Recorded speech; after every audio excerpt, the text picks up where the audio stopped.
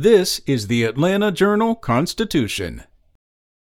It's Wednesday, June 30th. Here's today's news. Hundreds of new laws that Georgia legislators passed earlier this year will go into effect tomorrow. Much attention has been paid to new laws that overhauled the state's citizens arrest law and its election system. But there are several other important measures the General Assembly adopted this year whose starting dates are timed with the beginning of the state's new fiscal year. Among the laws taking effect is the $27.2 billion state budget for fiscal 2022.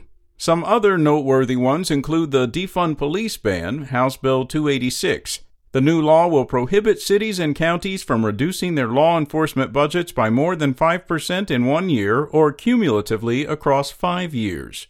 And House Bill 466 has to do with teen driver education. Starting tomorrow, 17-year-olds will no longer be exempt from the 30 hours of classroom instruction and 6 hours of on-the-road training required of younger drivers. Check out ajc.com for more. In other news, former President Donald Trump said Georgia Bulldog football great Herschel Walker told him he was going to run for the U.S. Senate. It's a decision that would make Walker the top Republican in the race against Democratic incumbent Raphael Warnock. Trump was on the Clay Travis and Buck Sexton show yesterday when he gave the news. Trump has long encouraged Walker to run for the seat, triggering an awkward waiting game for Republicans that's partially frozen the race for one of the top GOP targets in 2022. The most prominent Republican to enter the race so far is Agriculture Commissioner Gary Black. Others have taken a pass or stayed on the sidelines. Next, how do you spend cash? That's the question almost 4 months after President Joe Biden signed into law a $1.9 trillion COVID-19 relief bill. Georgia is getting started on figuring out how to spend its share. Governor Kemp announced 3 bipartisan committees made up of lawmakers and agency leaders to consider applications to spend the $4.8 billion the state is getting as part of the relief package.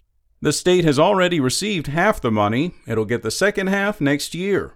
State agencies, local governments, industries, and nonprofits will be eligible to apply throughout the month of August at opb.georgia.gov.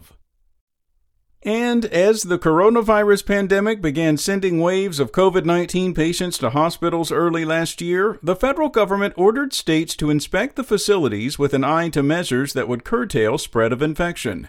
But Georgia didn't do the inspections. It was one of 13 states that simply did not comply. That's according to a report this week by the U.S. Health and Human Services Department's Office of the Inspector General. That left many crucial decisions about protections, processes, and procedures to individual hospitals. The Georgia Department of Community Health, which is responsible for hospital inspections in the state, said it focused the resources it had on inspecting nursing homes. The Georgia Hospital Association didn't respond to questions about the report. Other advocates say hospitals were focused on managing pandemic response and had bigger fish to fry at the time than shepherding an inspector when staff were needed for all-hands-on-deck pandemic work. That's all for today. Check back each weekday morning for more from the Atlanta Journal-Constitution or go to ajc.com. Have a great day.